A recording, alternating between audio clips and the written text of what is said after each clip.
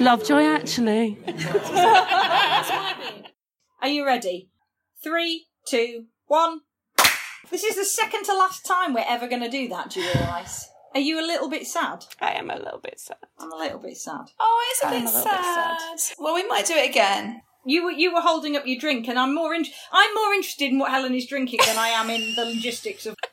Yeah, I mean, so I'm on the classic Pinot.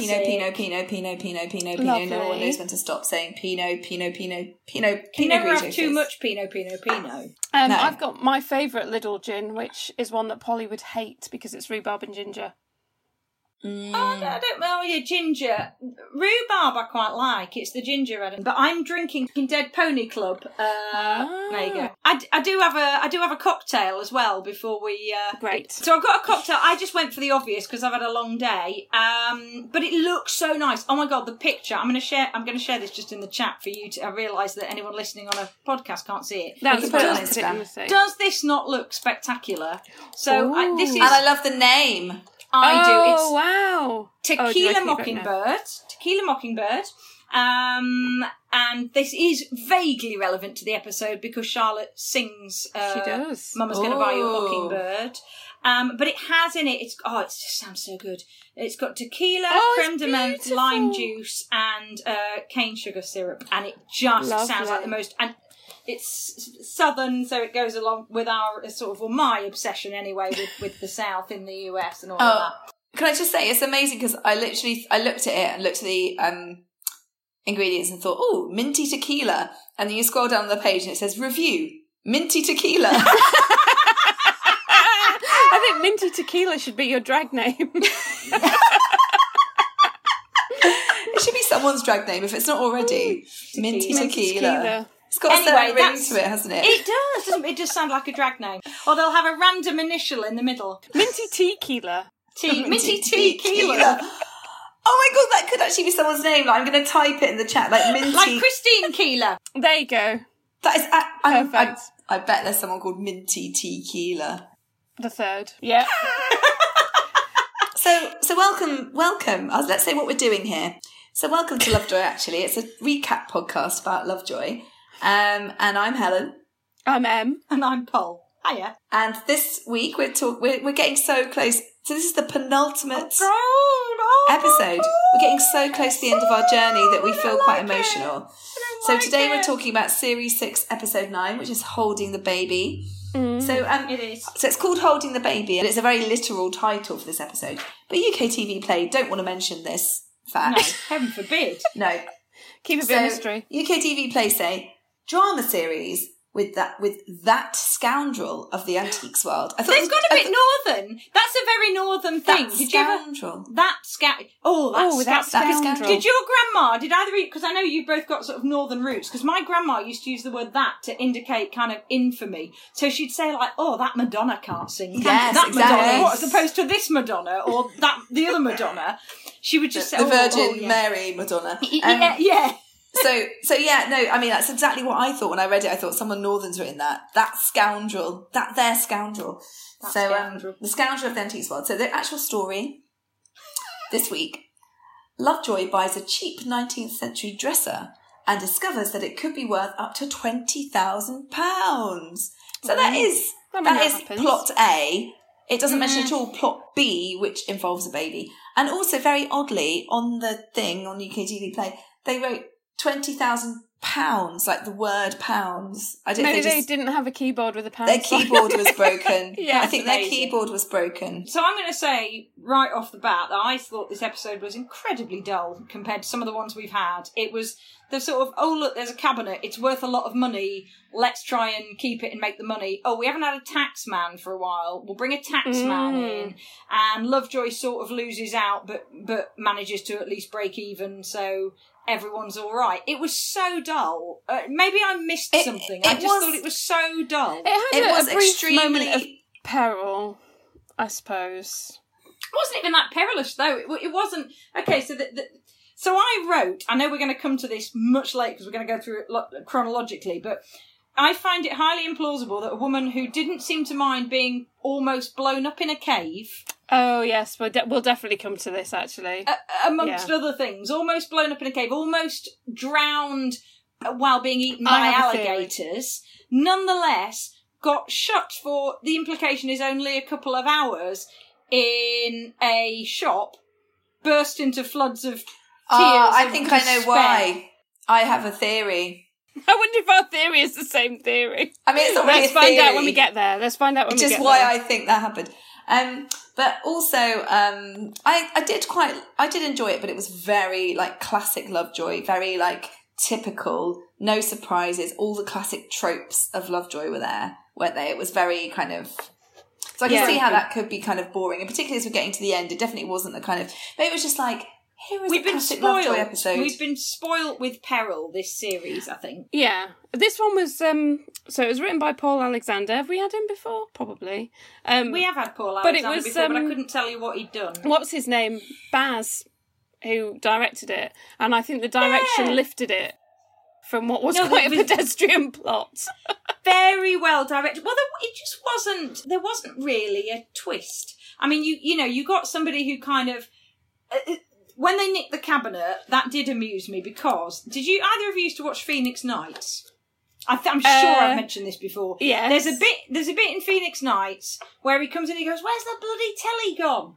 And the guys took it away. What blokes? Well, they were wearing overalls. Oh, well, if they were wearing overalls and they just come in and nick the telly, that's what happens here. Yeah. 2 blokes turn up, with a workman. Oh, do you just take it right away? That's Take this fine. priceless cabinet. I can see that happening at work so easily. Like, if someone comes in with a high vis, the amount of times I've gone, who are those guys? Oh, and someone said, I don't know. I'm like, okay, well, did you not want to sort of check who they are? Because we work in a massive building in central London and they appear to be like fiddling about with stuff. Oh, no, he's got a high vis on, he's all right. Anyway, so it begins with Lovejoy bothering Kate about where Charlotte is. And then, bearing in mind that the episode is called Holding the Baby, Charlotte then appears... Holding a baby. I was like, oh, this is quite literal, isn't it? I was thinking the baby was going to be some sort of weird antique, but no, it's an actual not a metaphor. snotty like baby. one of those really creepy dolls. It could have been one of those really creepy dolls with like a scary face. Sorry, that sentence started out well and then I lost interest. But yeah, she does have a baby. Her friend Sarah, who's a model, has gone off to Belize for a few days, and Charlotte is the godmother to baby Harry. So yeah, she's looking after him. I quite liked Harry. I thought he was a fine actor. He was, wasn't he? He did everything on demand. I kept wondering if they'd sort of... Because there were points in the plot where it was quite important that he was crying, and I was like, I hope they haven't sort of pinched him.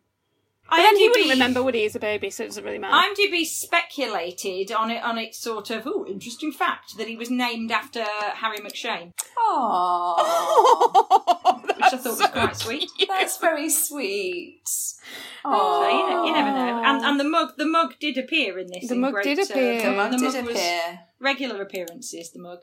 And the pram, I mean, it's such a note. Oh my God, the pram. We'll come to the pram. It made me so happy for, like, modern prams. I was like, that monstrosity that you had to, like, get around. Anyway, so yeah, she's got baby Harry. It all looks a bit Mary Poppins, doesn't it? It was a little bit that kind of, nannies in the...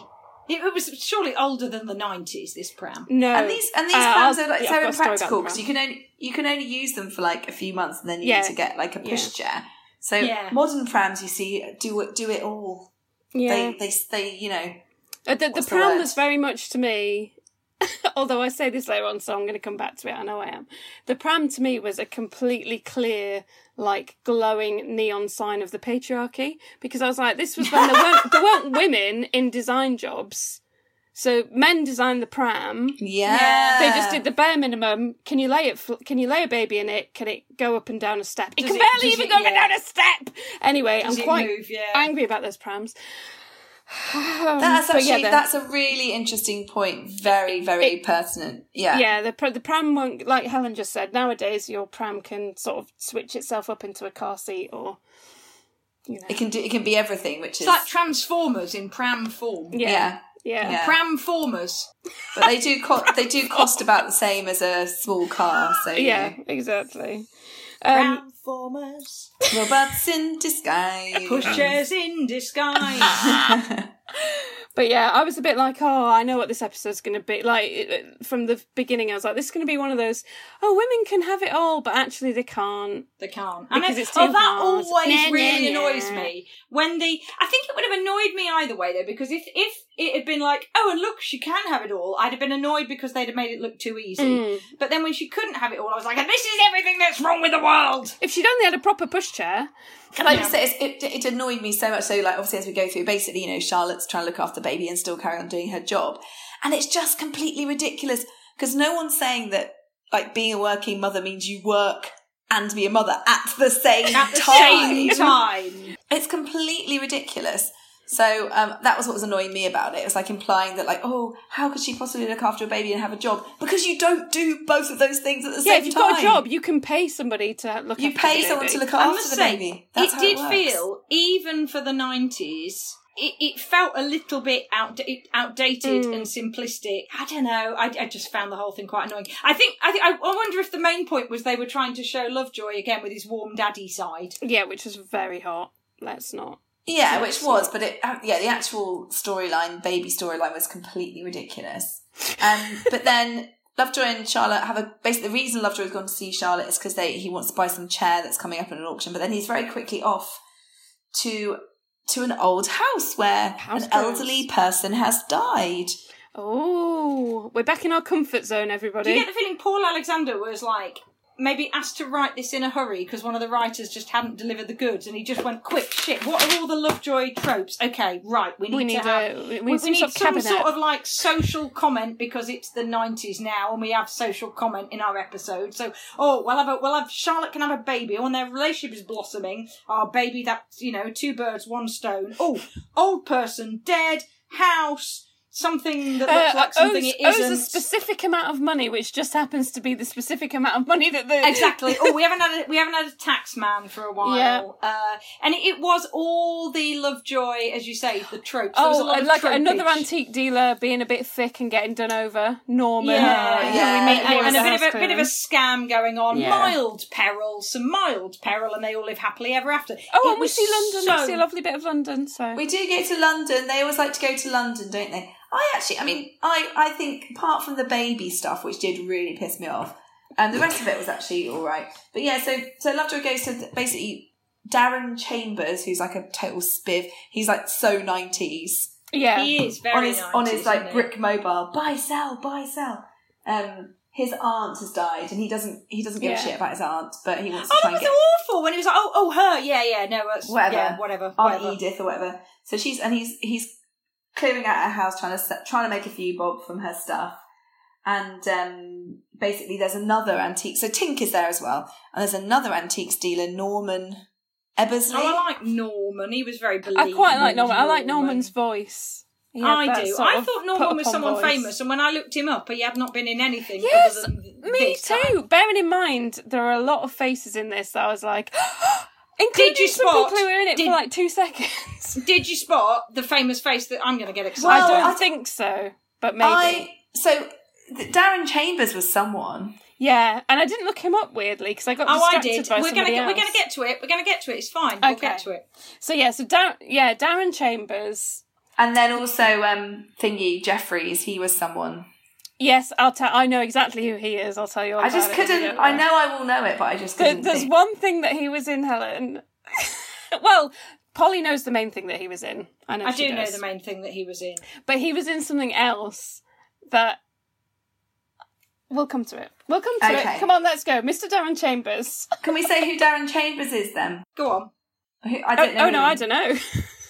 Wait, let me just double check, because I did look up nearly everybody who was in it. So let me just double check. I didn't look him up. Darren Chambers was definitely someone. I looked up... He'll be pleased to know that you've got... he's definitely someone. I think he's done some of this acting. He's been in some of the things. Powley. Pretending to be... I did look him up. He was another one that I looked up at, and he looked really familiar, but he wasn't in anything that made him stand out. The Bill. Yeah, but they're all in the bill. No, but that's what... He was in 88 episodes of The Bill. Oh, sorry. Can He was in that. Oh, so he was actually properly in the bill. Yeah, he was not just properly like in the bill. He wasn't a different shoplifter every week. Oh, I think he's been in Hollyoaks. I think I remember him from that as well. Because this lad was in the bill as well. The one that I spotted. Doctors, Gavin Richards. Doctors, Holby City, Hollyoaks, Coronation Street, all the classics. So yeah.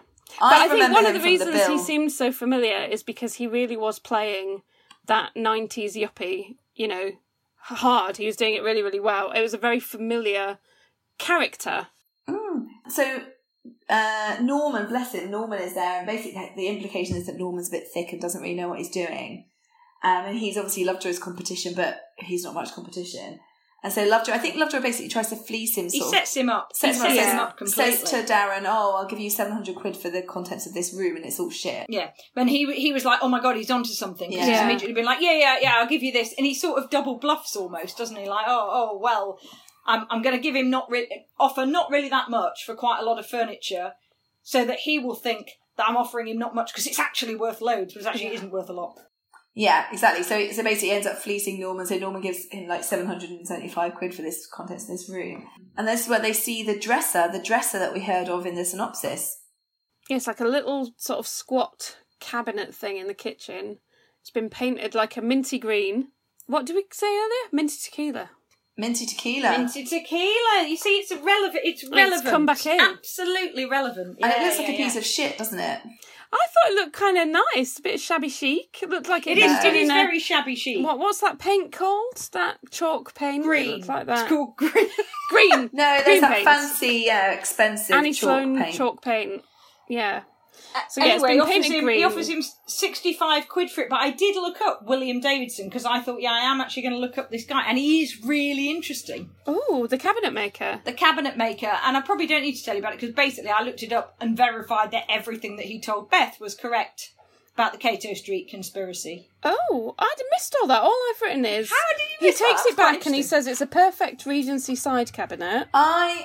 I wonder if... So, because, Paul, did you watch it on DVD or did you watch it on UK TV Play? I watched it on DVD. I wonder because... So, we'll come to... So, part of the reason this cabinet's worth a lot of money is it's by this cabinet maker, William Davidson. And as we go through the episode, we kind of... Well, I don't think we, on the UK TV Play version, get told this. It's kind of implied that he's from the Caribbean and that he... but that is not actually explained, and I was a bit confused. Yeah, it's very it's just like an undercurrent. Like Duke mentions it when they're in London. He's kind of saying, "Oh, look, there's one in the Jamaican High Commission. There's one here."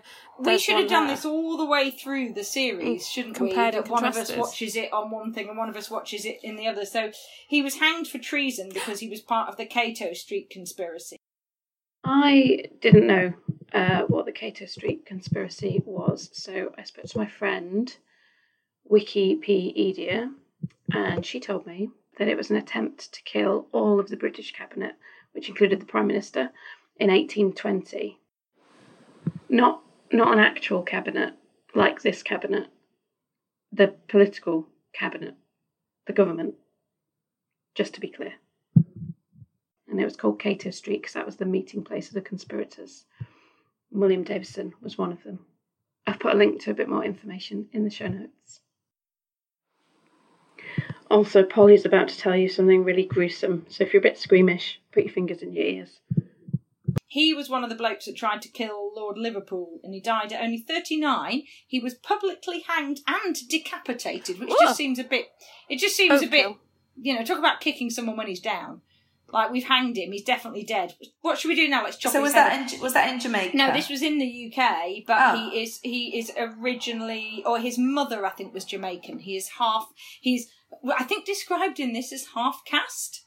Wow, we don't use that word anymore, do we? Which is not a word that you would use anymore, I think. And maybe that's why it wasn't on UK TV Play. Out. Oh, yeah. Actually. I'm going to... So he's mixed heritage, basically. So he's mixed heritage, mixed race, but they describe him as half caste. Oh, do you know that could be why that bit wasn't included. So because we didn't have that explained to us in the version that Oh my God, and he's explaining it to Beth. I've just realised. A black woman. Yeah. Yeah. Yeah.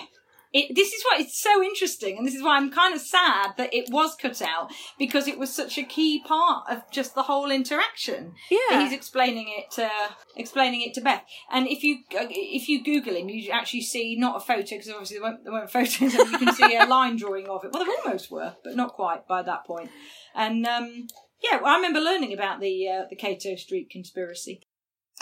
That's really interesting, because like all I could glean, because with that bit cut out, was like he must have had some connection to the Caribbean, and that was about it. And that was it. Because, yeah. He was the illegitimate son of the Attorney General of Jamaica and, quote, a local black woman. I have so many issues again with the fact, we didn't bother with her name. No one knows what her name was. She was just a local black woman. So great, you've got somebody who was poor, non-white, and female. Why would you bother? Why would you bother with their name? Anyway, that's who he was. Interesting chap. Made nice cabinets. That's really interesting. So, and that's part of the reason why this dresser is worth a lot of money. So they basically sort of they don't trick Darren because he doesn't have a clue, but they sort of just kind of offer the money quickly. So go, we'll take that. He's on the phone. £65. Here you go. He's not. Yeah, it's they basically say, look over there, shiny things, and then they go and take the cabinet. That's what they do. That's pretty much. And they say it's worth at least 15 grand. And then Norman ends up with a plant, as far as I can figure out. Poor old Norman. Aww. Then there's just a random woman who's cross about the cabinet called Andrea. I don't really understand what that bit was. Maybe if we'd watched it on DVD, it would have made a lot more sense. No, it didn't really. She comes in. It's never really that clear who she is. She comes in and was like, "Oh, you didn't let them buy the cabinet, did you?" And he was like, "What cabinet? I don't know. What?" I was too busy on the phone. I don't know, like, is it his wife, a business associate, his sister? Like, we don't know who she is. She's like this woman. And so basically she does know that the dresser is worth a lot of money. But then why leave him to... If she knew that, why did she... Yeah. She obviously didn't say to him, do not sell. Or she could have, like, even put a sticker on it or done something to say, like, this is not... Anyway, yeah, so this is not for sale or whatever. Yeah, but she's very annoyed that he sold it to Lovejoy. The important thing here is that she has somebody working for her, this Oliver Jeffries guy. The important thing is that she instructs Oliver Jeffries to go and sort out this whole mess and sort out her cabinet. And who was Oliver Jeffries, Polly? I know you want to say really badly. Oh, but you sussed it as well, did you? It took me a while. He looked different, even though it was the same... Helen, did you guess who he was? I know I've seen him in something, but I just couldn't, yeah. It's Captain Bertarelli from A Lower Low. Yes, of course it is. It is, and I was so excited. He's the best. He's the best character. Would you like to have something dredged up from your brain now? He was also in EastEnders. He played Tony in EastEnders. Yeah. So he's in EastEnders. That's what I was thinking. But Helen, the thing that you might be remembering him from, which put this huge rush of nostalgia and recognition through me when I realised, he was in Mike and Angelo. He was like the funny, not funny, he was like the sort of dodgy? He was like the slightly stupid best mate of one of them in Mike and Angelo. Do you guys remember Mike and Angelo? Is this just me? I do not know what that is. And it was on. It was rings on a bell, CITV, but I don't recall what but it is. actually, it's ended up being ITV's second longest running sitcom because it ran for 20 years or something. Mike and Angelo. It rings a bell. The main thing I remember about it was that it was set in Cricklewood. And it's one of the reasons why I thought Cricklewood, like Tooting, like Surbiton, was made up. Cricklewood? What, something else? Just something else was set in Cricklewood. Isn't it? But... Yeah. But it is, but so there was something else. Oh, I know what probably. It was. Wasn't Good Night Sweetheart set in Cricklewood? Yeah. So yeah, but Cricklewood is a real place, and Oliver Jeffries is now going to go and sort out this cabinet mess. Yeah, so she basically wants Oliver to get the cabinet back for her. Oliver Jeffries calls up Lovejoy and, says he's interested in buying the cabinet. And then we see the return of the tax person, I should say, because obviously we have had tax person. We've had tax people of both sexes and genders. Oh, maybe both sexes and all genders, the tax people. He doesn't invite this one out for dinner, does he? He doesn't flirt with this one. Doesn't flirt with Brian Newton, Customs and Excise Officer. So Norman, who we find out is called Norman Ebersley, calls up Brian Newton, the Customs and Excise guy. And it's brilliant, this bit, isn't it? We find out a little bit more about Norman. Can I just say, before this, because Polly had primed me to look for weird cameos, go back and watch this tomorrow whenever you've got a chance. I have written down Is that man screwing the nameplate onto the door Joe Wilkinson? It can't be. Go back and watch it, or I'll get a screenshot. No, because Joe Wilkinson was about... Joe Wilkinson would have been our age. Joe Wilkinson... So unless he decided to, wouldn't he then, or something like that? Isn't he younger than us? But maybe it's his dad. He looked exactly like him. Let me just... I'm not quite sure who Joel... Oh, yes. I thought he looked like Joe Wilkinson as well. And I had the exact same thought, because Polly had said about random cameos. It must be him. Obviously that's not him, because he's like the same age as us. So obviously. But yeah, so the man. But he does look like, so the guy screwing the nameplate onto Brian Newton's door looks like Joe Wilkinson. Yeah. That's true. Yeah. So yeah, Ebersley. So we find out that Norman is behind in his taxes, and they spin some yarn about his fiancee's pregnant, and she's a cabaret artist. He's about to say fan dancer, and then he doesn't. And I was like, that's so strange. Surely fan dancer is an okay thing to say. Maybe he was going to say something else that begins with fan that I just don't know about. Very weird, isn't it? I don't know. But he's, bless him, he's like, oh, why do you always come after people like me? And I thought, you do go after people like Lovejoy as well. Like, literally about a third of the entire oeuvre. Like the Lovejoy universe is based on tax people because chasing him around the country. The cabinet now that Beth's kind of started cleaning it, so that's why he's dobbing Lovejoy into the taxman somehow. Although, you know what was very funny though, when he says Lovejoy and he goes and rootles around in the cabinet and picks out this, it was quite sort of slapstick. He picks out this massive file, like oof. Yeah, so Norman says, "Oh, I've got some information for you about Lovejoy." And so it's quite, Brian Newton's ears prick up. I quite like what Tink said to Norman when Norman had spotted this cabinet. Norman says something like, oh, I should have had it. Like, I should have got it first. It's not fair. And Tink says, if only the moon was made of green cheese, then rockets would be shaped like fondue forks.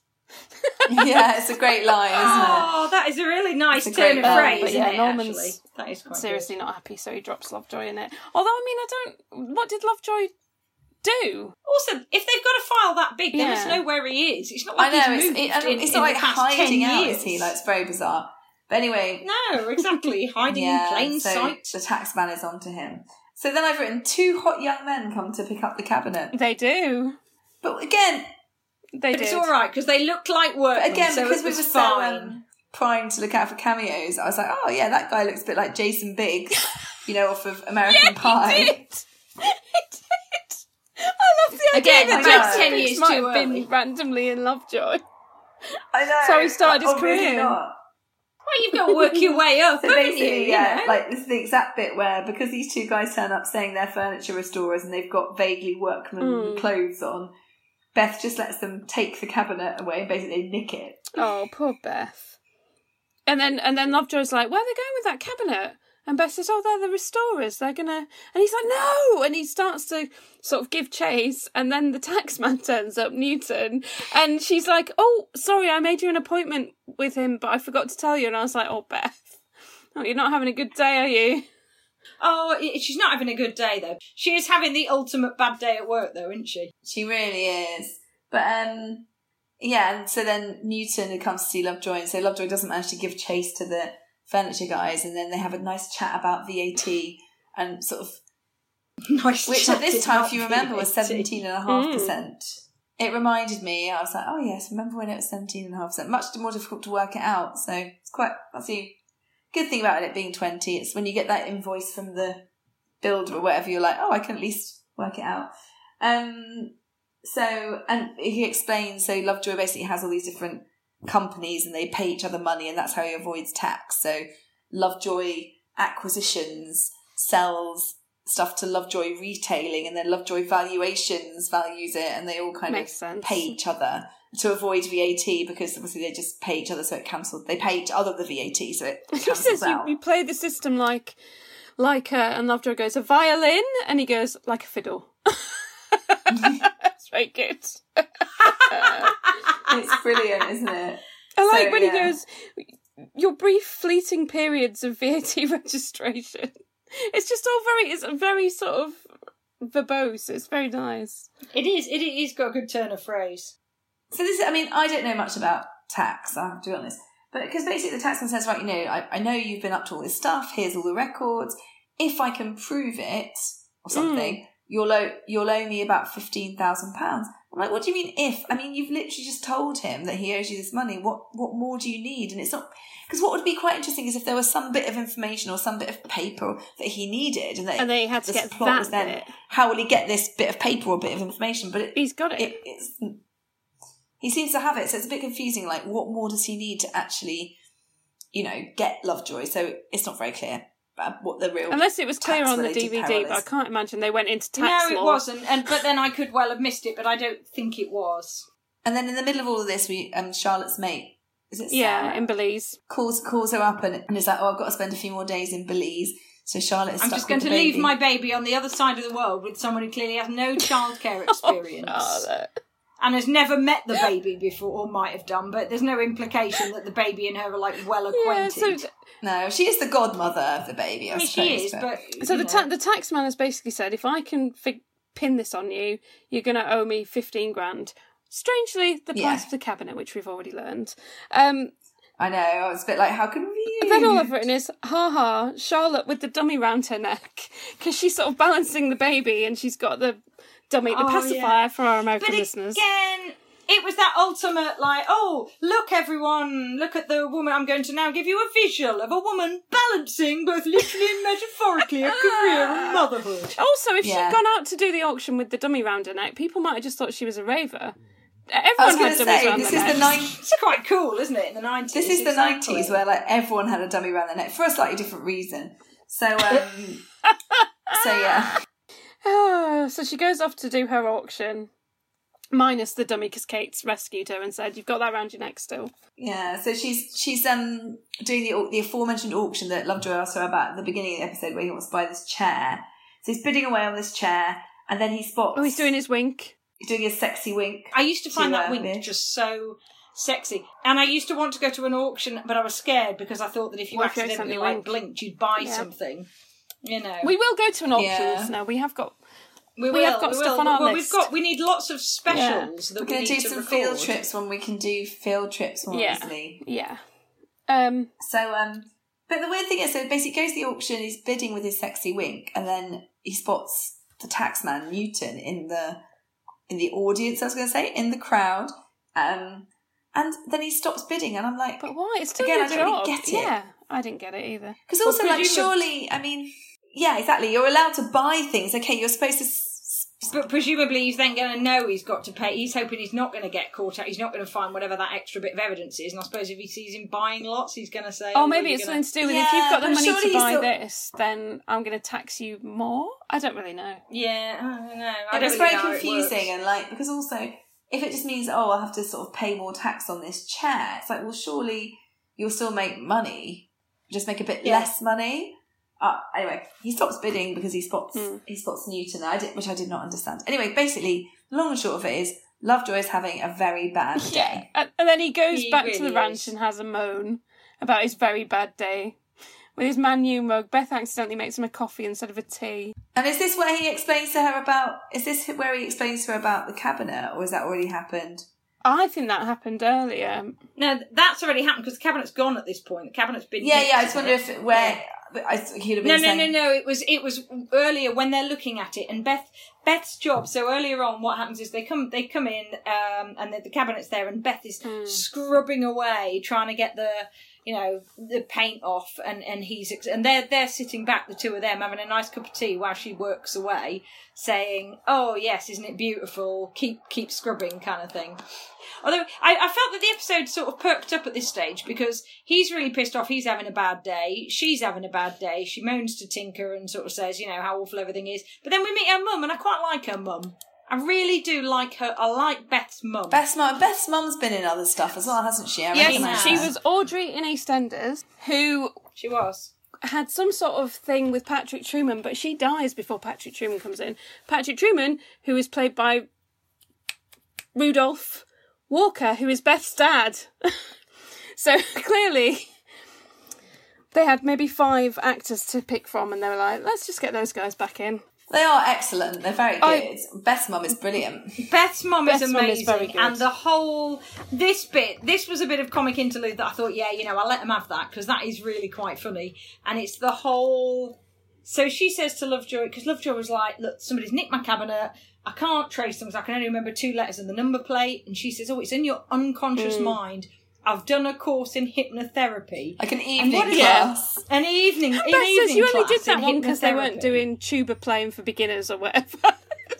Yeah, and you only did that because you couldn't learn the tuba. I was very excited about the tuba-based reference because my husband plays the tuba. But I also love the idea of Beth's mum learning the tuba. I love the idea of anyone getting to, like, how old is she meant to be? She must like be in her 50 50s, or whatever, yeah. Going, oh, do you know what I've always wanted to do? Learn the tuba. Not even the flute or something nice and But I think the thing that I really liked about this is that for the purposes of the plot, Lovejoy needs to recall this number plate, and he can do that by being hypnotised.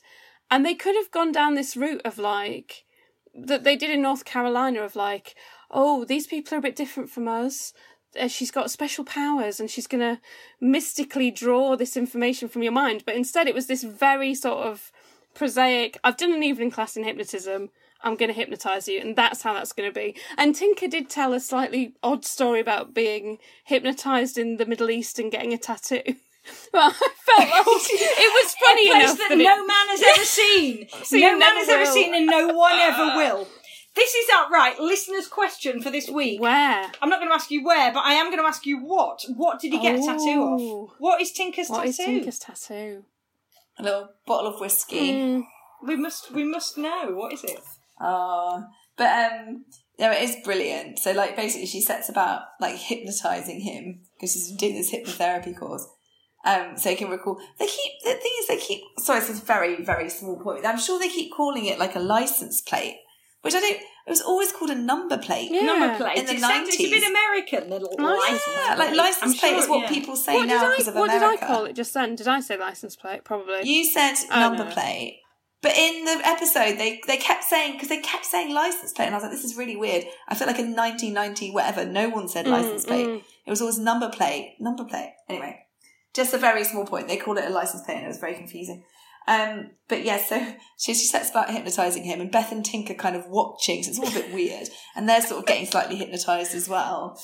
And so she hypnotises him and just sort of says, like, it will come out of your unconscious mind. It's really funny because she goes, sometime in the next 30 minutes or so, that's what the book says. Yeah, it's really well done, this bit. So and it's also got well everybody's favourite joke about hypnotism, where she does it and she takes him back to the morning and she's completely under and he's sort of living out his memory or whatever, and then she brings him round and he says, so when are you going to start? Whatever it is. Yeah. Start when you want, it's not going to work. Start when you want. It's not going to work. And she's already done it. Oh, it's brilliant. Hypnotism, is it a thing or is it not? I think it's probably a thing. It's a thing. You know how they use hypnotherapy to anaesthetise? They use it to anaesthetise. They do operations where they cut people open. Hell no. Just all stick a they massive are needle is they are in a I did hypnotic hypnobirthing state. and that was kind of alright. It was alright till it wasn't alright, basically. Till it started really hurting. It was alright, but then there were complications, so I had to go to hospital anyway. So it didn't really work. But it certainly worked for pain management, like 100%. I was very dedicated to that hypnobirthing. It's the anaesthetic thing is incredible. They do like operations on people that are just hypnotised. It's crazy. But yeah, so it does. Yeah, I don't know if it works in this way. So obviously what they're doing here is this. I mean, I guess it kind of makes sense that if you saw the number plate, which is the premise of this, he's seen it, so it's in his mind somewhere. I guess maybe if someone could take you back to that scene, and that's possible. But you could just have like a weird false recovered memory where you just made it up. Yeah, and it said like 8008135. 811. That's what I'd say if you two had your recovered memory. But anyway. Yeah, it would. Yeah, so I mean, and obviously there's plenty of evidence to show that you can do that like easily as plant memories and things. So yeah, I don't know if it would work in this way, but that's also the sort of continuation of the comedy is so in the next 30 minutes, Lovejoy goes to the library to look up some information about the cabinet because he had to do that in those days. And while he's in the reading room, he just blurts out the registration. It's very funny. It's really, really funny. It's quite funny. It's quite funny. Oh. See, it wouldn't be as funny now, where you'd do what I just did, just type in William Davidson to the internet, and then he'd remember it, and then he'd just be on the computer, and he'd just be able to type it somewhere straight away. Yeah. Wouldn't have to keep shouting. Yeah. Amazing. The people in the library are not happy about this, but he has remembered the number plate. And I have to say, did you notice that the library had quite a nice light fitting? No, Helen, I did not. Is that your antique of the week? It was very modern. The reason I noticed it is I thought it was quite modern. Ooh. It was kind of like all these like cylinders hanging from the ceiling in a pattern, but it was very. I didn't notice that. It was very modern. Yeah, I liked it. So we're back at the ranch, and now Charlotte needs to go to London. So she's trying to palm the baby off on Lovejoy, we think, and then she's like, "Obviously, I wouldn't give the baby to you. I'm giving it to Beth." Even though he has had a baby. Yeah, and Beth is like 20 years old. Out all right. Yeah, has probably never looked after a baby for any length of time. Again, though, that's almost Charlotte being slightly misogynistic herself. Oh, I'll give it to the woman. The woman knows how to... And also, because it's not just like a couple of hours or even a day while she goes to London. It's for 3 days. Now, looking after a baby for 3 days... That's not... You can't just... Yeah, I mean, like, you need to pay me at least £150 a day. At least. But also, the poor kid, he's already on, like, the fifth choice of person to look after him, and he's going to get one heck of a compliment. Think of the therapy bills in the future. Small. How old No, he will if he meets Beth's mum, and she accesses his unconscious mind, and he realises the root of all his problems is when he was 8 months old, he was abandoned while his mum went off to Belize, and then abandoned again while his godmother went off to London. I'm done. Carry on. But we should say that this baby is young. He's probably we don't know, but like maybe 6 months old. He's not more than a year. He's a baby. Yeah, he is little. So it's like you can't very cute, but also very needy. You can't just dump them on people. Charlotte's like, right, fine, I'll take him to London with me. That is no bother. And then the best bit of relatable and well observed comedy that I enjoyed very, very much was Charlotte trying to get the car seat in the car because exactly what it is like. Could not. I like it when she turns around to Harry and said, "You must have been in one of these before." I've written, I like that Charlotte speaks to Harry the same way I speak to children. I'm like, for goodness sake, I do. What is happening? Come on, please help me. I know that you can't really speak, but help me out. I mean, and car seats, that's one thing that hasn't changed in the last 20, 30 years. They're still a nightmare. Again, designed by men, that's why. why. Also, what was the big no-no that Charlotte was doing? She was trying to put it forward facing. In the front But then seat. she did realise, and she put it in the front seat. Yeah, don't put your car seat in the front seat because of airbags. She probably didn't have airbags, to be fair. Yeah, and you can disable the airbags as well if you need to for such a purpose. But I just confusing this bit because... And Lovejoy actually probably... Because basically, Charlotte decides... Because basically what happens, Charlotte decides to take Harry to London with her, hence the car seat. In the meantime, we've found... Because they've now remembered the licence, the number plate... the police tracked down the van in Westbourne Grove in West London. Empty, of course, but it gives them a bit of a clue of somewhere to look, right? So Lovejoy also decides to go to London. So why does Charlotte decide to take Harry? I mean, does Beth say no to looking after him? It was a bit confusing. I didn't really get that bit. I didn't really get it, but I have to say at this point...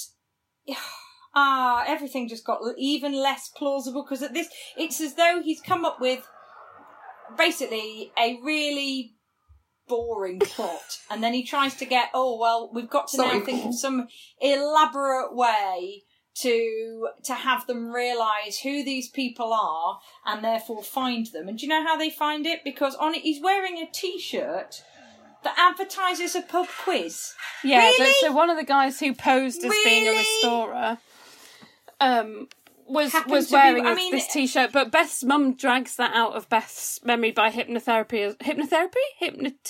I feel like we should sort of come to that. Yeah, because we've missed Duke out, and Duke is just brilliant. So I love Duke. This is where it started to get confusing, probably for me and Emma, because obviously Lovejoy knows a guy in London who knows about. So he's like, "Oh yeah, it's fine. So we'll go to London, and I know this guy down there, Duke Garvey, and he'll know all about colonial stuff, colonial furniture." And I was like, "Colonial? Where's this?" Because we hadn't had the bit about. No. So I was like, and there's no clue in the name William Davison either. Like that could be someone from Shropshire. There definitely isn't. So I was very confused. But anyway, so I was like, why would he know about this cabinet? But I just went with it. So he goes to see Duke Garvey. They love each other. They have big hugs. Yeah. Oh, and he was lovely. I like Duke He's Garvey. a great character, isn't he? And I feel like he's in EastEnders as well. Do you know what? I didn't look him up because I got so distracted later on by somebody else. So I'll tell you in a minute. And then so basically, Lovejoy explains the situation to Garvey. My cabinet was nicked. Can you help me? Can you ask around the area, etc.? In the meantime, Charlotte's also arrived in London because the reason she's got to go to London is this big auction house want her to recommend some items from a collection that should be auctioned and that recommend valuations, I guess, and things like that.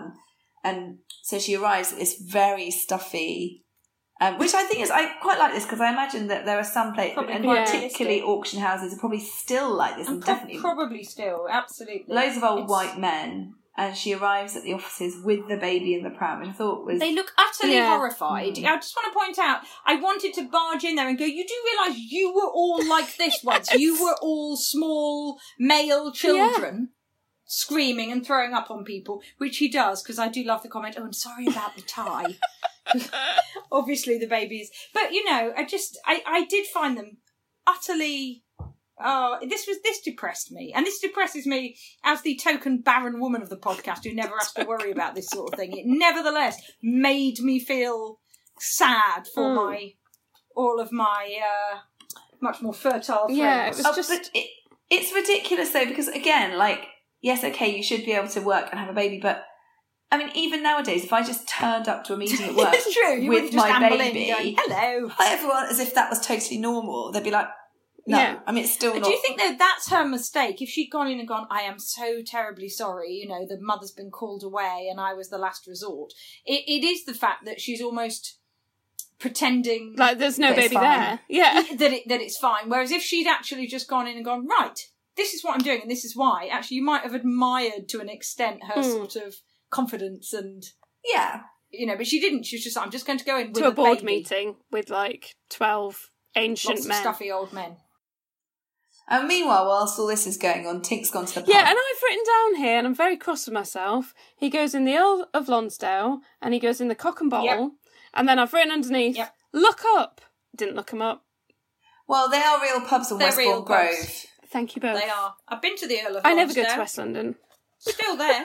I don't go there at all. They look like nice pubs, just good old-fashioned pubs. Generic pubs, aren't they? I think it's a Fuller's pub now, or something. Either Fuller's or one of those. Young's, maybe a lot of them seem to be Young's. Now, it might be Young's. This is the bit where I've written, how did we manage with those prams? Because I think then Charlotte must come out of Bignell's maybe, and she's got the pram. So the pram, to describe it, is just a lay-flat pram. So the baby lays down in it. And it's so wide. This is what I couldn't get over. Why is it so wide? Would you like to hear my pram story? Because I had a baby a long time ago now. A long time ago now. And we didn't have much money. So a lot of the stuff that we got for the baby was secondhand from friends and family. And somebody gave us a pram that was almost exactly like the one Charlotte's using. It maybe wasn't as wide, but the actual suspension construction is just like a Moses basket on wheels, basically. And so I took it out when my son was very small. The first time I'd ever been out of the house with him, not sort of just wrapped up on a shawl or whatever. And I thought, I'm going to go meet my friend. I'm going to go down there, blah, blah, blah. Why I thought I could do this, bearing in mind I'd been hospitalised for 5 days. And then just 2 weeks later it was like, here I go, la, la, la, walking for a mile. And I thought, God, I can't get there. I literally can't walk, but I've got the pram so I can lean on it. But I'll tell you what, I'll get on the bus, because the bus is going to where I'm going. And wheelchairs get on buses, right? So although this pram is really awkward and I can't really get it up and down a curb and it's really, really heavy, I'll just get it on the bus. So I managed to sort of get it onto the bus just about, because there was no other things on the bus, no wheelchair, no prams, whatever. And immediately, he just started literally shrieking like I'd stabbed him with a pin. Oh. Everyone on the bus, Everyone's tutting. People are going, oh, I think your baby's hungry. Oh, I think your baby's tired. Oh, I think your baby's too hot. Because everyone's an expert. Yeah, they love to give advice. And I'm getting really red and really stressed out. And I was like, okay, I'm just going to get off the bus. I'll walk the rest of the way. And as I went to get off the bus, you know how the doors are like folding doors on some buses and they come back? Yeah. Because the pram's so freaking big, the door of the bus got caught up somehow in the front of the pram. And so then I couldn't get the pram off the bus. And I was just wrenching it. Obviously, the baby's inside, like, not strapped in at all, just bouncing around. It's probably terrible for him. I managed to get it off the bus, and I was just pushing it down Brixton Hill, like, just get to the cafe, just get to the cafe, just get away. And there was a man chasing after me going, Madam, your wheel. And I'd sort of pulled, like, the rubber part of the wheel, so not the actual wheel, but the rubber, like, tyre, off in the door. That's amazing. And when I was watching Charlotte manhandling this pram around, I was like, that was 20 years? Oh, no, 15 years before I had my baby. And I was still struggling with the same bloody thing.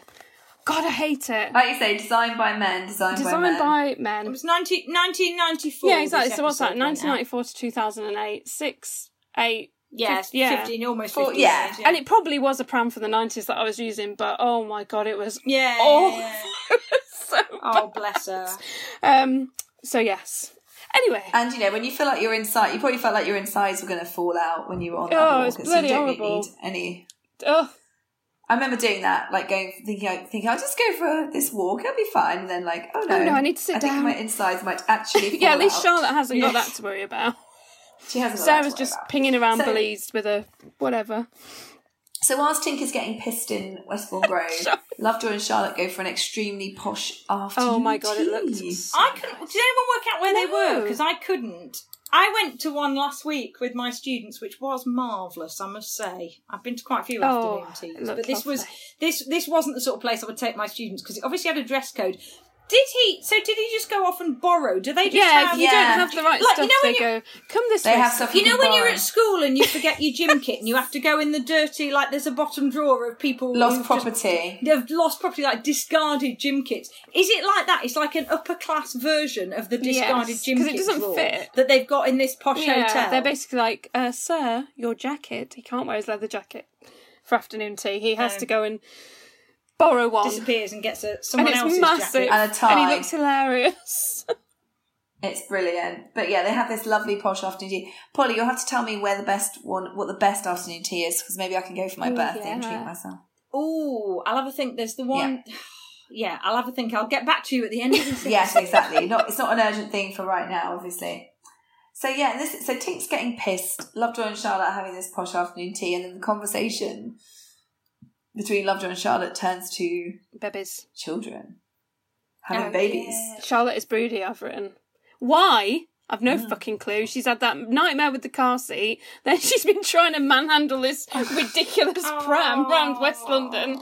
But, you know. I know, it's weird that this experience has made her think, I suppose maybe she's thinking, I've overcome these challenges. That's true. So maybe that's why. But it's very uncomfortable. So basically she's talking about how she wants to have children. And Lovejoy is getting very uncomfortable, but she's not necessarily saying, with you. No, it's just with anyone. I think at this point she's like, anyone. I just want a baby. Oh. With anyone. Yeah. And Lovejoy's a bit like, Well, she's also probably, I always hate it, and people have stopped now saying to me, your biological clock is ticking. People used to say it. They don't bother now. They just look at me with their head on one side slightly pityingly. But she must be getting on, as in getting to the kind of like, if I'm going to have kids, I'd like to. I would have thought. Yeah, she's like, now is the time if I'm going to do it, kind of thing. Yeah, she's just thinking like, this is exactly like you say, this is the time. But he leaves her with the bill, so I don't know why she. Yeah. Well, he always does, doesn't he? She wouldn't expect anything less. Bless her. Yeah. So he just scarpers, but that's because it's not just because Duke turns up, doesn't he? This is what happens here. So basically they're having afternoon tea and Duke turns up. He's been doing his inquiries and he's got information that Capricorn Collectibles, this is the place. There's a lot of crossed wires that go on here because it seems like everyone's been doing a bit of research. Tinker's been doing research and I'm in doing the pubs. commas here because he's been going to a lot of pubs to do his research, falling out of whereas Duke has done his research, talking to other people, and saying, I found out that Capricorn Collectibles is the place where you get your stolen goods. Yes. So Lovejoy and Duke are going to go and check out Capricorn Collectibles, but Tink, does he speak to Charlotte? Because Tink's found out about a place called Empire Antiques. So in the meantime, Tink, Lovejoy and Duke Garvey go off to Capricorn Collectibles, and just as they're leaving, I think they actually avoid Tink. Don't they? Just purposely... Tinker comes in, Tinker comes in. Orders a large brandy, doesn't he? That's it. And he says, I've got some information. It's Empire Antiques. That's the place where all the stolen goods are. So, this is where, for some reason, there must have been some comment made at this point. So this is where I went on a rant in my notes about the work. Like, the work stuff is ridiculous. You can work and have a baby. Of course you can, but not at the exact same time.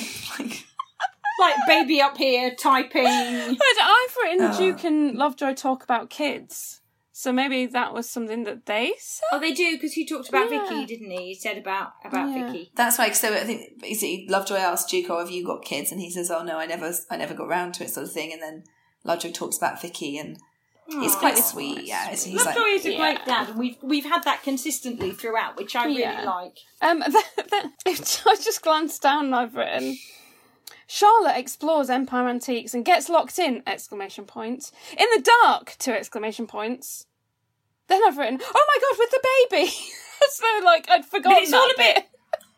I mean, is the worst bit here the fact that the baby needs its nappy changing because she's given him to Tinker. That's why Tinker orders the large brandy. She was like, I think he's wet. Hold him for me, must have changed him before. Tinker looks utterly horrified. She might have done. But more importantly, where's her mobile? Surely she had a mobile. I mean, come on. She must have done by then. Well, everyone else, mobile at this point in history, mobile still indicates twat. Yes, true. Because your man at the beginning is using a mobile to indicate he's a twat, and all through Lovejoy, from about the second series, mobiles have indicated twat. But you'd think that by 94, a lot more, certainly by the time I was in sixth form, not everyone had a mobile, but most people had a mobile. I think the thing is, for Charlotte, for her job, wouldn't she have? Yeah, you'd think she would. She's got a car phone, hasn't she? Yeah. I think that was kind of... Oh, that's true. I mean, she does have a car phone. I think it was still because it was very sudden. By the end of the 90s, everyone had one. Suddenly everyone had one. But it was quite sudden. I didn't get my first mobile phone until my second year of uni, so when was that? 2000? And I got mine at the same time then, because I got my first year review. Yeah, I got mine at the same time. I remember dropping it on the floor on the pavement and it completely smashing into pieces. And then I just picked it and put it back together again. It worked fine. So what happens here is that Charlotte decides to go along to Empire Antiques on Tink's tip-off. Your man Oliver Jeffries is outside getting a parking ticket. So she decides to sneak in, has a look around. It's a massive place. It looked great, didn't it? It looks amazing. It looked great. I've got to share the Frank comment from this. A little later on, Frank just says, this entire plot hinges of them having very poor security around their door. Because Charlotte just kind of walks in. She's like, and this guy's the guy who runs it has got... What was he doing? He just wasn't there. He was distracted. He was getting a parking ticket outside. Because she just tried to get attention. She's like, hello. And then she's just going deeper and deeper into this shop that's got this huge kind of warehouse at the back full of kind of creepy antiques, really, to be fair. So she goes into this back room and, gets locked in because Oliver Jeffries doesn't know she's in there. So he comes in, closes the doors, locks them, and then that's it. She's stuck in there. In the dark. Whoops. With the baby. It's not great. You would be quite... See, I would be quite distressed by this. I think this is worse. I think this is worse than getting blown up in a cave or eaten by a crocodile. Or eaten by crocodiles. Because you've got someone else there that is depending on you. That's the difference. And she can't feed him. She's got one little bottle of milk. Oh, and you know what? The baby's probably doing that awful thing that I'm always fine until I hold someone's baby. Like my neighbour had a baby. He is the most beautiful baby in the world. And he and I get on very well. He gazes up at me with these big eyes as if, I just love you even though I don't know who you are. But when he gets hungry, he goes for my breast. Exactly. And it upsets me so much. This baby's like, and I think I can't help you. And babies aren't for us, we might go, okay, well, we'll have our breakfast in the morning, maybe we'll have a snack around 11, then we'll have lunch, maybe we'll have a snack in the afternoon, we might not, then we'll have our dinner, then we'll go to bed and we'll sleep for 6-7 hours or whatever. Babies' tummies are so small, you have to feed them every 2 hours. And he'll be perfectly content and suddenly he'll be like, "Tit," and just I know some boys like that as well. Well, yeah. Oh, But yeah, so she's in a pretty bad situation. I was like, oh shit, this is bad. It is bad. I've got a different theory, interestingly. I mean, she's almost died. But I'll come times. to my interesting theory when we reach the what happens to Charlotte bit. The peak.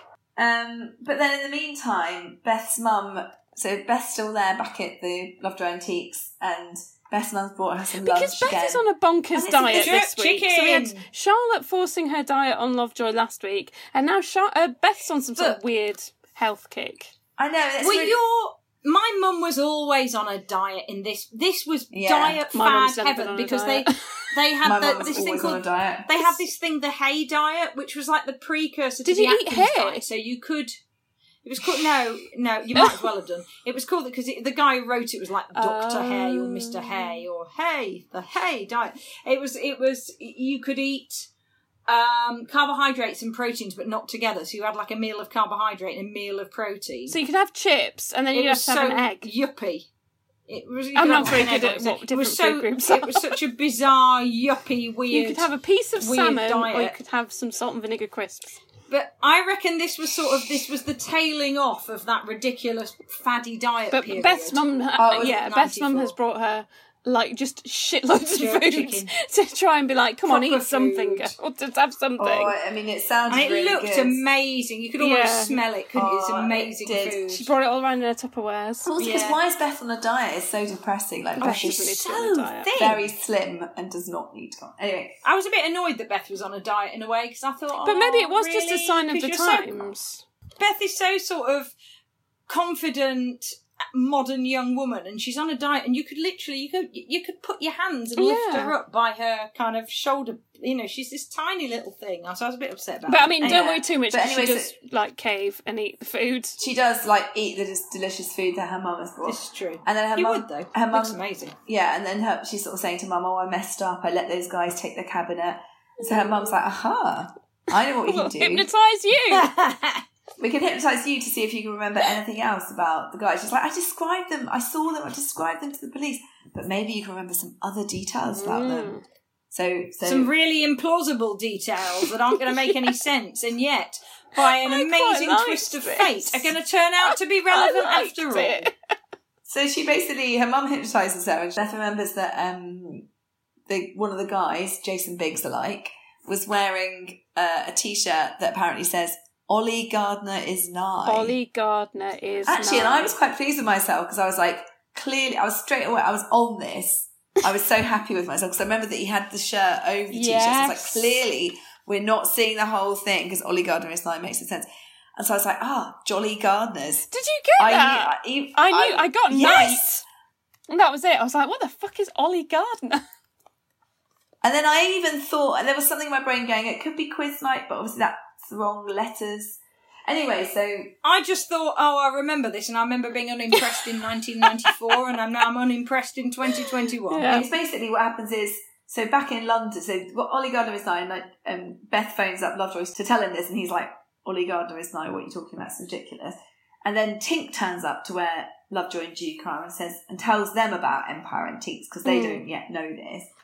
And then so all the three of them go off to Empire Antiques. So you think, yes, they're going to rescue Charlotte. This is great. And then as they're on their way, like you said, very implausibly, they have to spot the same guy with the same He never washes his shirt. Apparently never washes his shirt. If it's a white T-shirt, then maybe you're just wearing a similar T-shirt, but you're wearing a different one every day. But surely he doesn't have like 4 Jolly Gardeners quiz night T-shirts. Or maybe he does. Maybe he runs the quiz night. Maybe he does. And there is only T-shirts. And they're free. And you know what? I mean, I've got like 3 work T-shirts with my place of work on it, to be fair. So yeah, we do have like free T-shirts knocking about, I suppose. Maybe he does work there on the side. Yeah, I mean, you can kind of get that you would have this T-shirt and you probably would wear it because he's lugging furniture about. You probably would wear it to work where it's going to get sweaty and dirty because it's just some random free T-shirt from the pub. So kind of... But I've never, I love a pub quiz. I've been to... we love a pub quiz. I love a pub quiz. I've been to so many pub quizzes in my life, like so many. I used to go every single week to a pub quiz, at least one. I've never seen a pub quiz T-shirt. Very true. Maybe it was a 90s thing. Yeah, I don't think I've ever seen a pub quiz T-shirt either, to be fair. So basically, they see the guy wearing the same T-shirt and they figure out Jolly Gardener's quiz night. So they happen to see this guy with the t-shirt outside. Yeah, he's near Empire Antiques. He's moving a bit of furniture or something, isn't he? He's like, obviously. Even so, they're like, it doesn't really add and he's moving furniture. Must be him. He's in the same shirt, moving furniture again. Helen's looking despairing, I'm sorry. But like, the point is, it doesn't really do anything for the plot because they're already at Empire Antiques and they see the guy going into Empire Antiques. It's like, yes, we know. I mean, I guess it just confirms it for them. Yeah. It's him. Bingo. There's a great bit of camera work here because then Lovejoy kind of does what Charlotte does. Charlotte did it by accident. She went into the shop when the man was outside getting distracted by the parking ticket. He gets Tink and Duke to distract Oliver Jeffreys so that Lovejoy can get in, and he kind of gets in and sort of hides a bit because he's going to have a nose around. And then Oliver Jeffreys just shuts the door again and shuts it up. So now Lovejoy's inside, Tink and Duke are on the outside, and there's this great bit of camera work where you're looking at Tinker and Duke in the reflection of the window, and they know Lovejoy's inside, and they're like, what are we going to do now? Because we can't get him, he's locked in. That was quite their facial expressions. And then Lovejoy just sort of pops up from behind a sideboard, and he just goes, go and have a drink, does the international sign language for go and have a drink, and Tink's like, oh, I love it when things work out, this is brilliant. He's basically said this is our kind of a job, this is what we can do. And then all I've written is Lovejoy explores, finds paperwork, here's baby, rescues Charlotte. to sum up. So he's snooping around. He very fortunately manages to find a receipt which for a restorer. So they've taken the cabinet to a restorer, and Fogarty. It must be a detailed enough receipt that he knows, this particular restorer's got the cabinet. And also, he hears the baby. It's all very fortunate, And this is the bit we've been kind of referring to. So he hears the baby, he unlocks the door, Charlotte sort of falls out into his arms, and she is fully sobbing. She is crying her eyes out. You know what I don't understand? So she hears someone coming up the stairs. Why is she going to I forgot about that. She is waiting behind the door to smack him with a candle. Because she thinks that it's the baddie.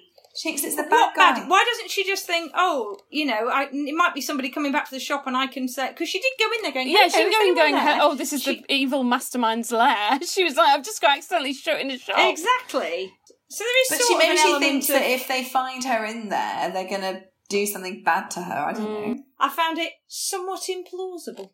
And I think the thing that we've sort of said earlier is Charlotte's been in much stickier situations because at the end of the day, someone was obviously going to come back and open the door. Their stock is in there.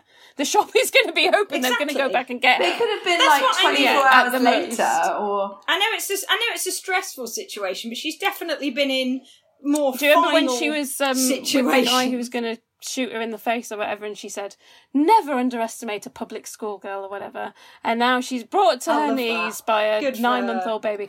But would you like to hear my theory on why she completely lost it? I would. Because she's been looking after a baby at this point for, I'm going to say 2 days, has she? So she's definitely been overnight with it. She hasn't been to sleep. She's been to sleep for maybe like an hour in snatches, like over 48 hours. That is true. I think I said last episode or the one before that if I don't eat properly, then I get really tearful. Also, if I don't sleep for more than 7 hours, I'm just a mess. So I think she was just literally at the end of her, what she could manage. And I was a bit annoyed at this point because I was like, this feels like really underlining in like massive letters. No, you can't have a baby and be okay because it will make you mental. Yeah. But it will. So, I mean, what are you going to do? So, but she is rescued and she is relieved, and Lovejoy is the hero. And I feel that they then sort of rescue the cabinet in the same way that it was nicked off them in the first place. Yeah, so they go to Fogarty the Restorer. Now, did you know who this was? Because I knew this guy. I didn't, and he looked really familiar. So he is a guy called Earl Cameron, and the reason I recognised him is because he was the abbot in Neverwhere. Do you remember Neverwhere? Yes. Was he? But he's also in a film called Pool of London, which if you haven't seen, see it. It's from like I want to say it's from the early 60s, but now I'm like, is it from the early 50s? It must be from the early 60s, surely. But he was like a really well-known actor from... Yeah, he looked he was very familiar. I looked this up, but I haven't actually written down where he was from. I think Bermuda. Because, Polly, you'll like this fact, because when he came to the UK and he was acting... Give me a fact. He said it was a bit easier for me because I hope he is from Bermuda, because the Bermuda accent is quite similar to a North Carolina accent, which is quite similar to an English accent, so people found me easier to understand. A North Carolina accent is so not similar to an English. Well, I don't really know. I'll have to look up the quote and put it in. Okay, I got this a bit wrong. It's not because he sounded English. It's because he sounded American. So to an English ear, he could play the perfect Yank. But, like, I suppose what he meant was, I don't know, like, he didn't have a really thick accent. I don't really know. But I'll look it up, because I didn't write that down. It's not as strong an accent. It's not like Trinidad, which is a really... I mean, I could listen to a Trinidad accent all day, because I think it's gorgeous. But yeah, Earl Cameron, he was incredibly well known. Like, and he had a tiny also, part. This is where, again, I was confused, because obviously he's talking again. So basically what happens is Lovejoy decided literally just to go and do the same thing that was done to him, go to the restorer and basically pretend put on their, that he's from... what they call the shop coats. Put on their shop coats, their overalls, and just nick it back. And again, so Earl Cameron, the Fogarty, the restorer, is talking about, this is such an important piece, Caribbean connection. And again, I was like, what? This Caribbean connection, they haven't explained it to us. It is odd, the bits that they miss out on UK TV Play. We must have missed it. You know what? Maybe we should just start from number 1 again and just watch the whole lot, because we must have missed all sorts of really important... Was it the Brighton one? There was something huge that was missed out. Like, really, really big that meant things didn't really make sense. But yeah. But I think it was probably the language with that one. It makes sense. I think it was because they did use. I mean, maybe they didn't, and I could be, what's the word I'm looking for? Slandering him. Well, I mean, it's not slander, because at the time that was the correct, terminology. Yeah, yeah. I think that is what he said. But anyway, there was or something similar. That wasn't highly offensive, as in wasn't, the N-word or anything awful like that, because that would never be shown, but it was, he was described in a way that wasn't the way you would describe it now, I don't think. So they basically just nick it back. And I was like, are they just going to nick it back? I mean, do they really think they can just nick it back and there's no repercussions and no one's going to notice? I guess, though, they probably realise could, because it was nicked from them in the first place, so actually, why would there be repercussions? If he's taking back his own... thing that he bought and got a receipt for, presumably, or he certainly, I mean, it was just a bit kind of like, okay, he's got it back now. But as if Jeffries wasn't going to come after him anyway. I don't know. I just thought it was a bit. Anyway, so they get the cabinet back, and then we're getting towards the end. We're hoping all's well that ends well. This bit really pissed me off. So Lovejoy and Charlotte go on this country walk with the baby. They wheel the pram through a muddy field, like a ploughed First of all, that muddy pram would field. never survive. The wheel would have come off immediately. If it come off in a bus stop. Absolutely. If it comes off, and also, can't survive a London bus. We're supposed to be impressed because Lovejoy changes the nappy. Oh, I was quite impressed. That was so true. It was the 90s. My dad never changed a nappy. So... I'm with Helen though. It was a bit. They made out like it was this massive gesture, and also she does know that he had a daughter. Yeah, but I mean, although I don't think my dad never changed a nappy either. And if he had grandchildren, I feel like I've been a bit down on my dad there. He probably did change loads of nappies. My father-in-law certainly didn't, because he's very proud of it. I think my dad probably did. I don't know.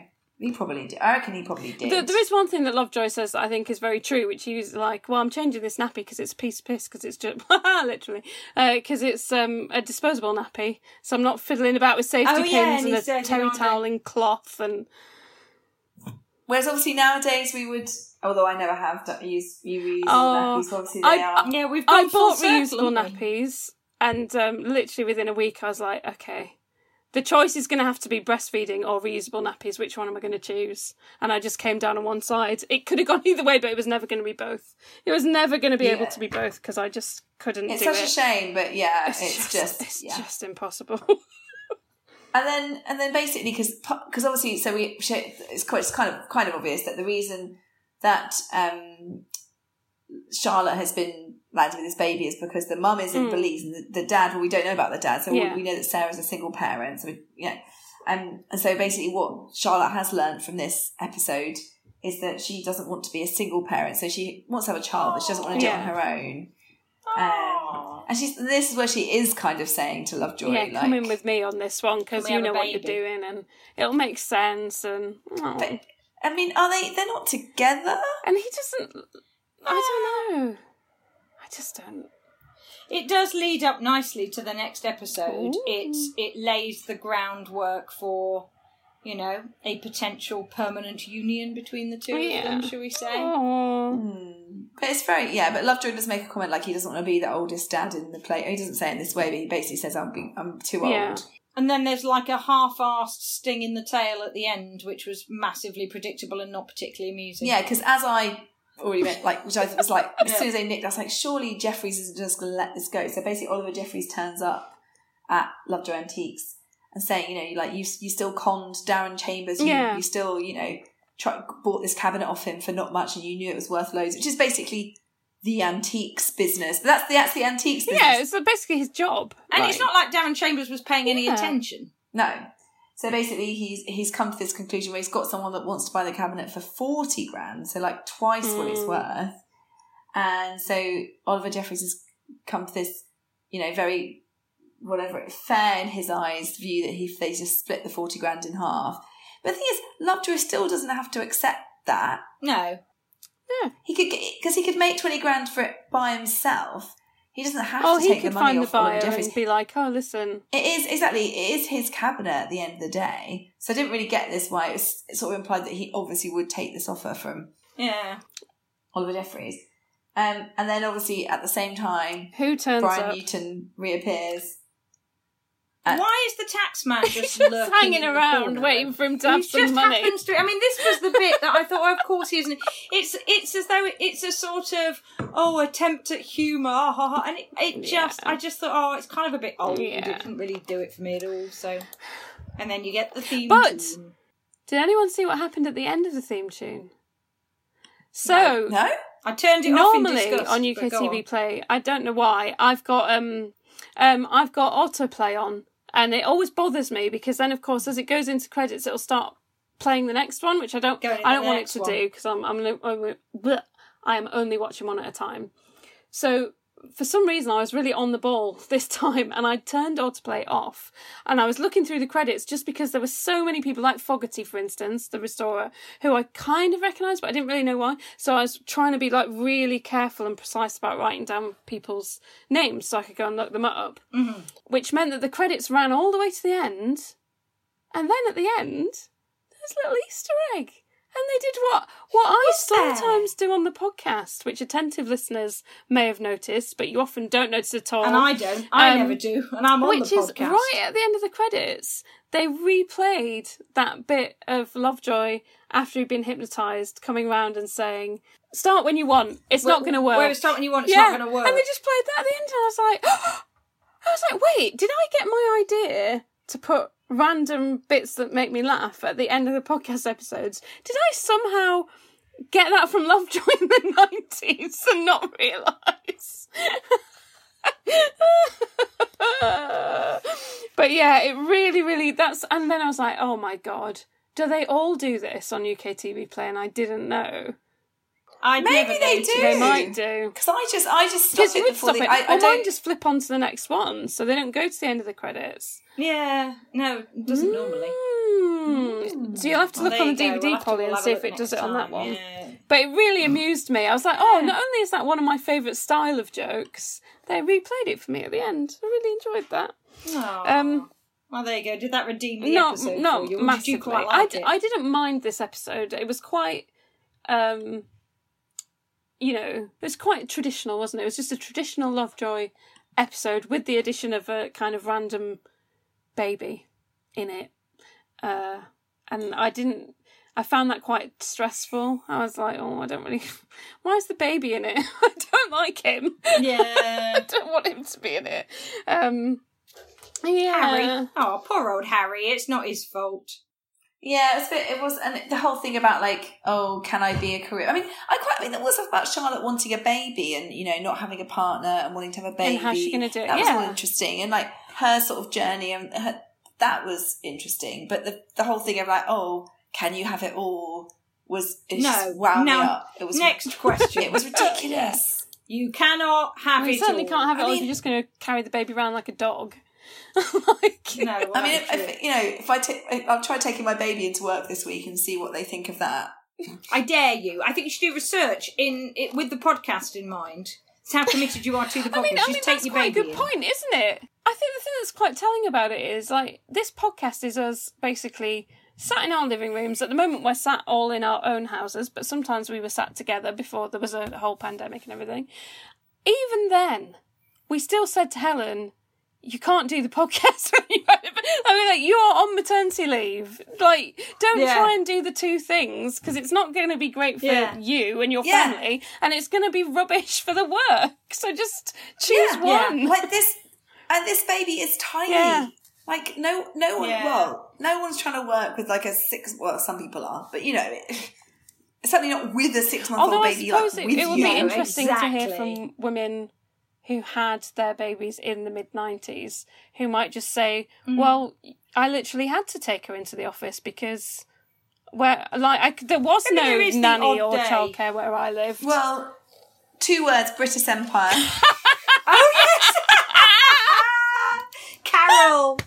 Carol. I've rewatched all of that recently. Oh. It's a very odd programme. It's kind of sweet as well. Oh, Carol. Oh, so marks out of 10.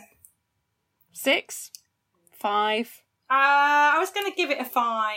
Oh. I'm sorry. I think I'm going to... Alexander, you tried I'm going to go for a 6 because I did enjoy seeing Beth's mum, and I liked that they didn't do a sort of easy thing around the hypnosis. They made it more realistic, and that she'd been to night school. It wasn't like, you are getting sleepy. Yeah, I'm so mystical. Yeah, and I liked Duke, and I liked the way he was so pleased to see Lovejoy. I liked a lot of elements of it. It just seemed a bit insipid as an episode. Yeah, especially I suppose for the penultimate one, but maybe that's because we've got to ramp up to the big one. Yeah, they've got to like sort of start from a low base. I think I enjoyed it a little bit more than both of you. Maybe certainly than Polly. I just got annoyed by the whole thing of like, woman has baby and tries to work. I think the thing that bothered me was that thing that was so lazy about, this cabinet's worth 15 to 20 grand. Oh, and now you owe 20 grand. Oh, and now you've got 20 grand. I was like, come on. There were so many elements. It's not 1992. Like series 2. Come on. Yeah. I think I probably would give it a 6 as well, because I think it was still enjoyable. Like, I actually enjoyed it, and I didn't fall asleep in this one. There are worse ways to spend 52 minutes or whatever long it is, but it's just a bit. Well, did we learn anything? I didn't learn. I realised all the way through that you can't have it all, and at the end, this was confirmed to me in a cringe-inducingly obvious way. I learned if only the moon were made of green cheese, then rockets would be shaped like fondue forks. That is true. I learned that as well. Which doesn't make sense because doesn't make any sense. The fondue fork, because it would make sense if a fondue fork was something you put in that. Well, I suppose you do put in the cheese, but it has something on it. You thought about this too much. I did, because I thought that's not a very good analogy. Not a good metaphor at all. I would have liked to have learned more about William Davidson and the Cato Street conspiracy, and I would like to. We've learned about that from you. I actually learned something. Yeah, this is true. So I'd like to have learnt that from the episode. What I actually learnt from the episode was that I'd like to go and have a nice posh afternoon tea for my birthday. Yes. Okay, I take it back then. I knew about the Cato Street conspiracy, but I didn't know about William Davidson. I learned about him. I went and read about him online. He was really interesting, so I think you folks should do the same. And that did redeem the episode somewhat. I'll put it in the show notes. And the cabinet itself was nice. Yeah, but I thought it was nicer when it was green.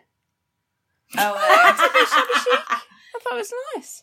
Bit shabby chic. That's horrendous. It's not my antique of the week, though. My antique of the week is having to go to the library to do your research. Yes!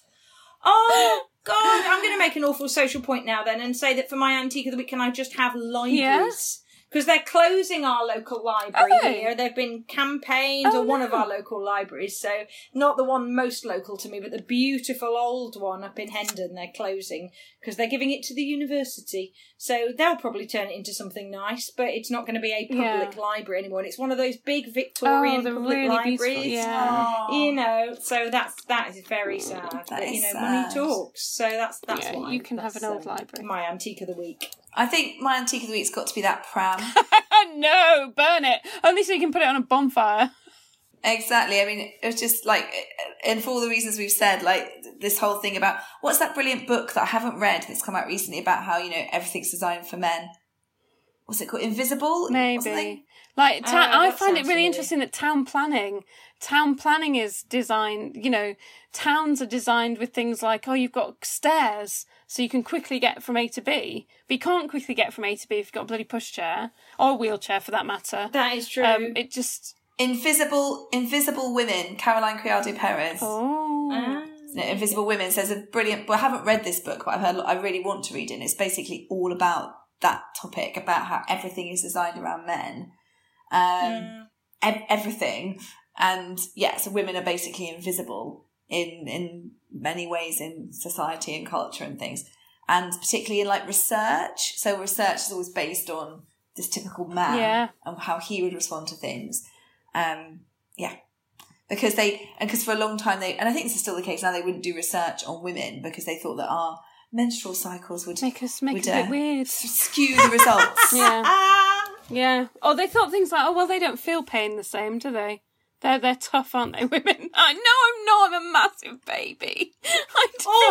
Even worse, they didn't think we were tough. Even worse, they thought, oh, childcare must be easy because women are all right with it. Oh, it's gonna be. If women can do it, if women can do it, we'd be able to do it. Well, there you go. We'll put all these links in the show notes. I absolutely promise. Sorry, in a very roundabout way, this has reminded me. One of the things we could do, not regularly, when we're chill and we've got time, Lovejoy Book Club with the novels. Couldn't we? Then we could do an episode about the book. I would love to do Lovejoy Book Club. We could do that. I would. That would be good. I like to read books. So maybe we'll do Lovejoy Book Club. Yes. Thank you so much for listening to this penultimate episode of the entire podcast. Apart from we'll think of other things to do, we just won't do them as regularly. Come and follow us online if you want to stay up to date with what we're doing. That's at Lovejoy APod on Twitter and kind of on Instagram, even though I'm rubbish at Instagram, sorry. And you can... I'm good on the Twitter, Polly's though, so excellent it's on all Twitter, right. so it balances out. Don't forget to sponsor us for the Royal Parks Half Marathon to support Trinity Hospice. You can find out all about why we do that by going to lovejoyactually.com/Trinity. You could sponsor Helen for our birthday. That's what you could do. That would be the best birthday present you could give me, actually. Genuinely. The link is in the show notes and on our social media at Lovejoy APod for our incredible run around the parks. Yeah, so you could do that because you love Helen and she is very old and she's got an important birthday coming up. It's a 75th. It's not really. And we will see you next time for the last time. Yeah. All right, bye. The last time. Bye. Bye. Okay, love you, bye. Let's tell the world of all our guilty pleasure. Lovejoy actually.